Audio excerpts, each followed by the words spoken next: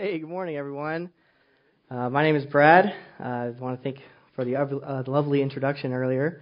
I've been with you a couple weeks, and I'm excited to be up here sharing with you guys today.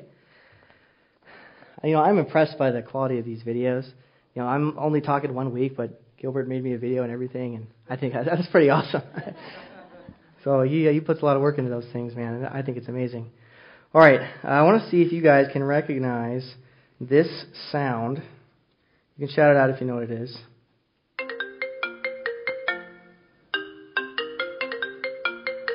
I'm surprised so many people don't know. I see a lot of phones out there.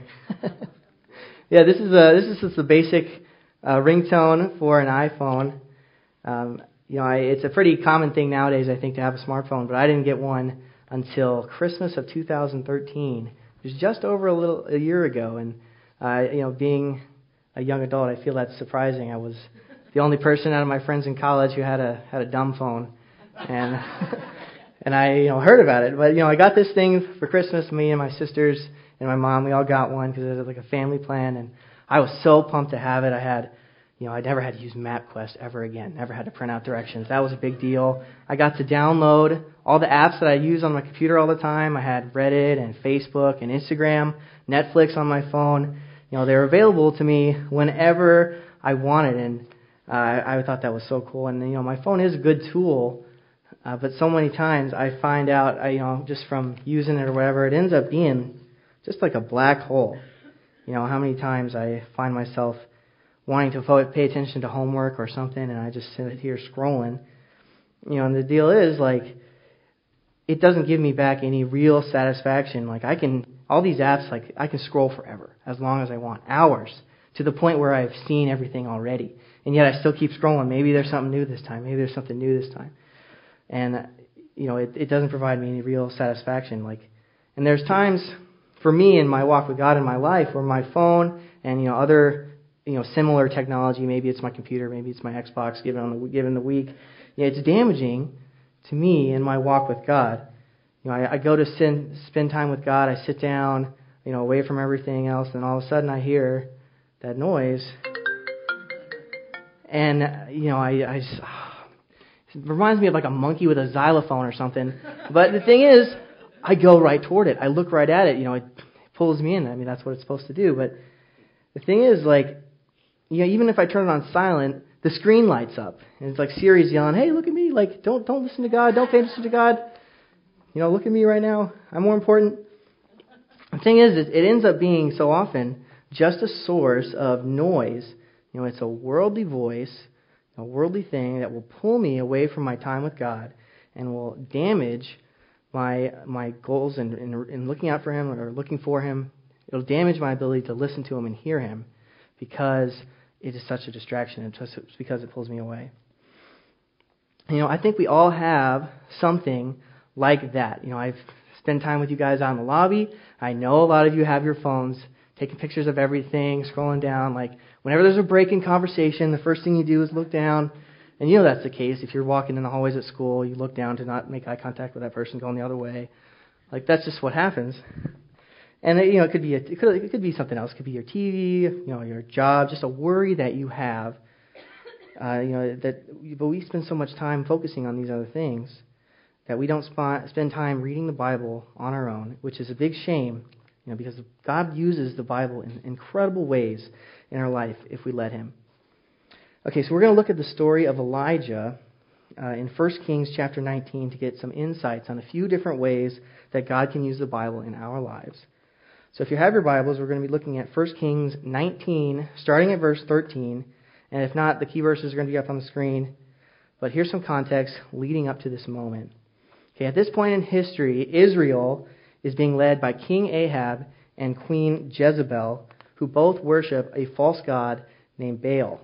And as a result of the king and queen worshiping this false god, the majority of the country has started to follow Baal as well. And Elijah, who's God's prophet, one of the good guys, he challenges King Ahab to this contest to see whose God is the real one, Baal or God. Now, the prophets of Baal and Elijah, basically, they both prepare an altar.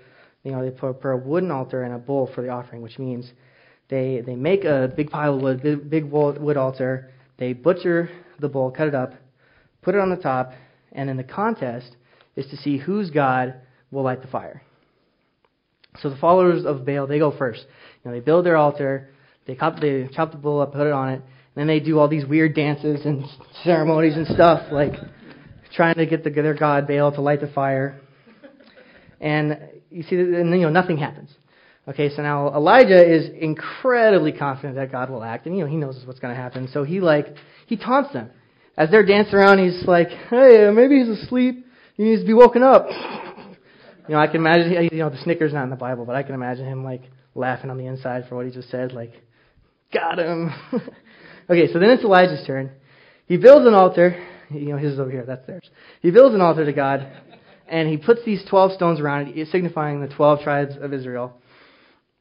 And he puts the bull on the altar, and then he has all the followers of Baal put water on the altar to make it harder for the fire. And so they get these huge jugs of water, and then they dump it on, and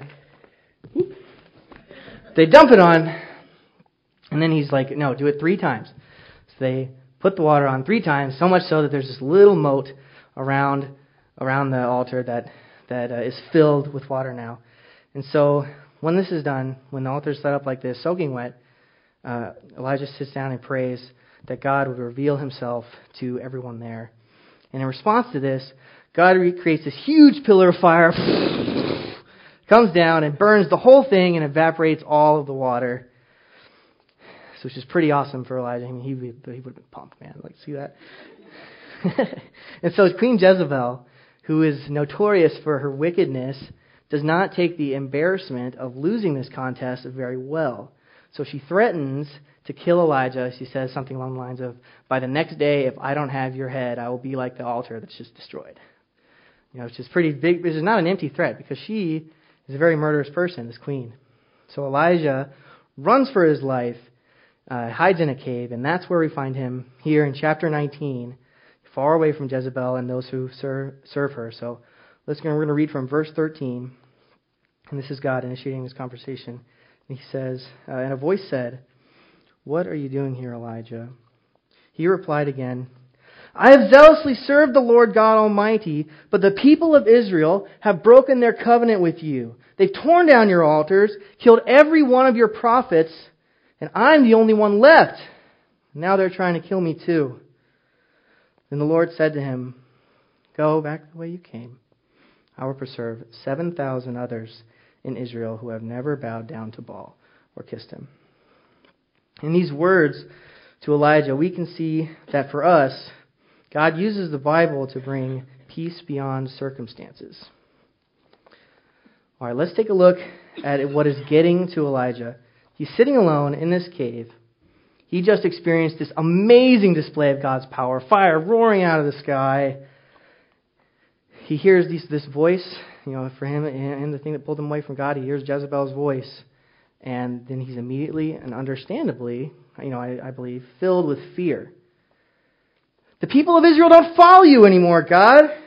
I'm the only one who does, and they're trying to kill me. I'm alone. And the words that God speaks to Elijah, they cut straight to his heart. He says, "Go back. There are 7,000 others who still follow me. You are not alone." How often is it that we are in Elijah's spot? When we're consumed by a doubt or a worry or a frustration. God's words cut straight to Elijah's situation, right to where he was at. And they do the same for us.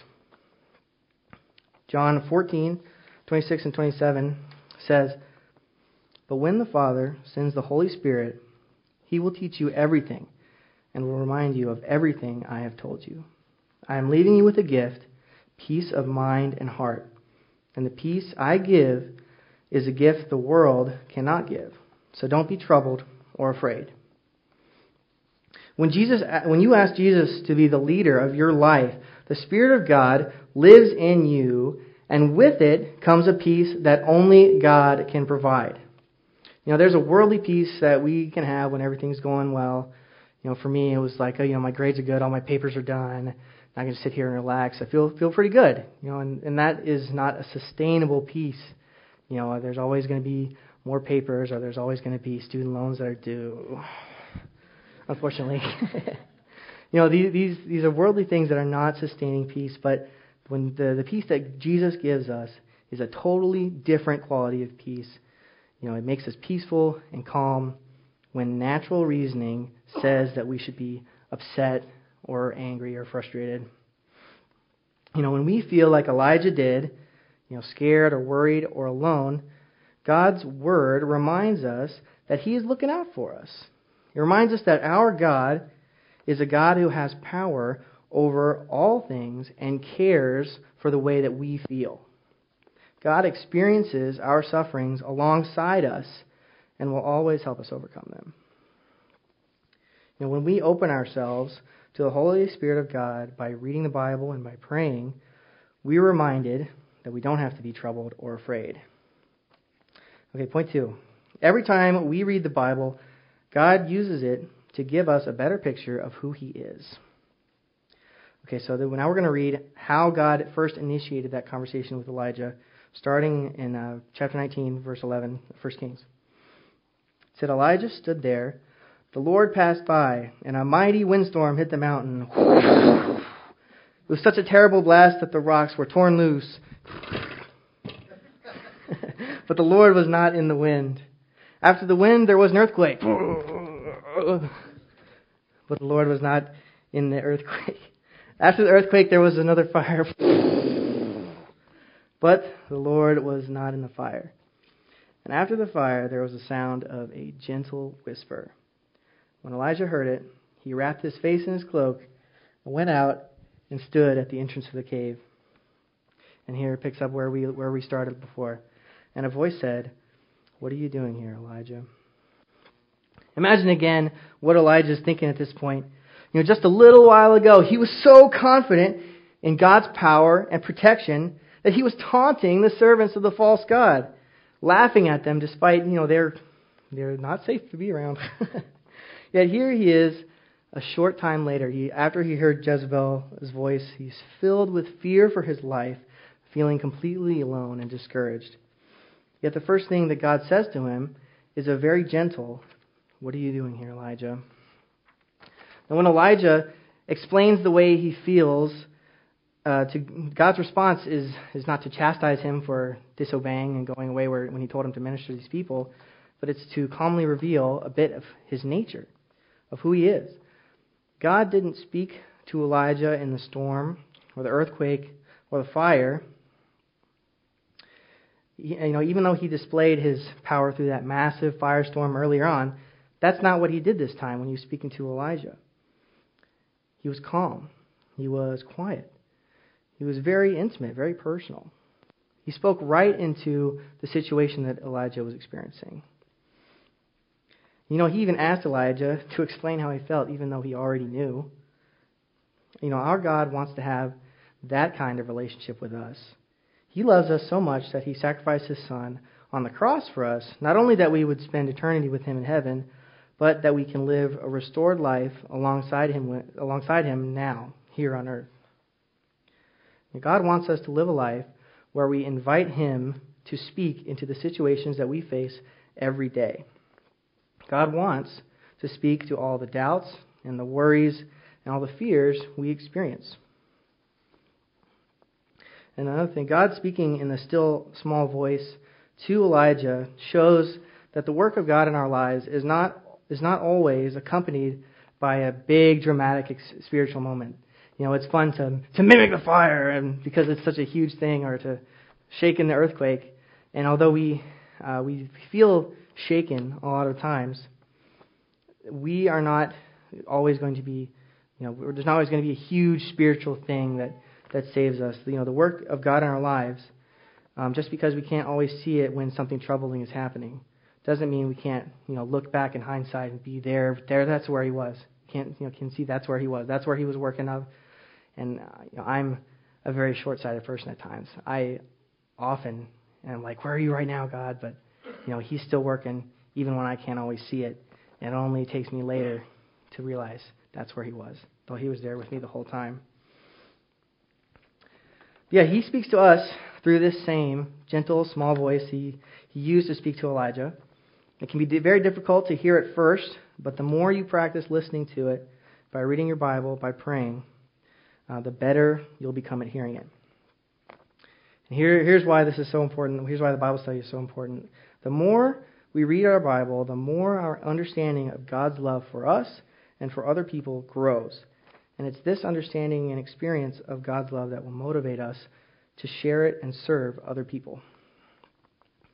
1 John 4, 7-8 says this, "Dear friends, let us continue to love one another, for love comes from God. Anyone who loves is a child of God and knows God, but anyone who does not love does not know God, for God is love." When we experience God's love, we are changed in a way that allows us to share that love with other people. The third thing is this: God uses the Bible to transform us. All right, so we're going to finish up in 1 Kings 19 by reading what happens immediately after God and Elijah's conversation. It says, "So Elijah went." Very short, very simple, but it demonstrates exactly what happens when we connect with God. Now, Elijah was refreshed and transformed by his encounter. He was no longer overwhelmed by the fear and doubt that he had before. He was able to continue on with the calling that God had given him, and interestingly enough, he quickly, as in like the next verse, found Elisha, who was the man who would become his student and companion, fellowshipping him with him in all the work that he was doing for God's kingdom. He was able to continue serving God and reach out to others with that same confidence we had seen before. Now, when we get in a rut, in the way Elijah was, our time reading the Bible, reading the Word, is key for us getting out of it. When you feel like you're losing your faith or your confidence in the fact that God is working in your life, He will use the Word to remind you of who He is, and will convict you of what you need to change. Our 2 Timothy 3, 16 and 17 says, "All Scripture is inspired by God and useful to teach us what is true and to make us realize what is wrong in our lives. It corrects us when we are wrong and teaches us to do what is right. God uses it to prepare and equip His people to do every good work." All right, so this is how it is for me in my own walk. Whenever I go to read the Bible and I ask God to show me something that I need to change, He will show it quickly without fail. He will show me in an instant, man. And there's many times when He convicts me of something I need to change, and I don't want to be convicted. I'm just being stubborn, put it in the back of my head, say I know something I know I need to change. He tells me about it, and I say, tell me something else. I'm stubborn like that sometimes. But He's faithful to show me what I need to change. But the thing is, He knows that I need this conviction to move. If I already know about this thing that I'm just hiding, of course He needs to remind me for me to do something. There's so many things. It's so easy for us to put away something put away repairing a relationship, or put away, confessing a sin, put away repenting for something for a moment. It's so easy for us to do that, but God knows that I personally need that second conviction, that continuing conviction to change, to motivate me to move. And I also need it so that when something troubling comes along, I don't retreat into a cave like Elijah did. When we apply the Bible to our lives, we become more like Jesus, not only in that we are more loving and selfless to other people, but we become more bold and more confident in God's work in our lives. We are spurred to move forward with the work that God is calling us to do as individuals and as a community for His kingdom. Okay, so what are some next steps for us thinking about this section? Number one, set aside time to read your Bible every day. I personally, I have to use this one. I have a Bible app on my phone, but I've already expressed the hazard with that. There's too many things. Double click on the home button, scroll over, I don't know notifications. Okay, I can go back. Like, I can't do it on my phone. And it's up for us to set up a time every day, and we have to remove the distractions. Maybe it means delaying that episode of Netflix till a little while later.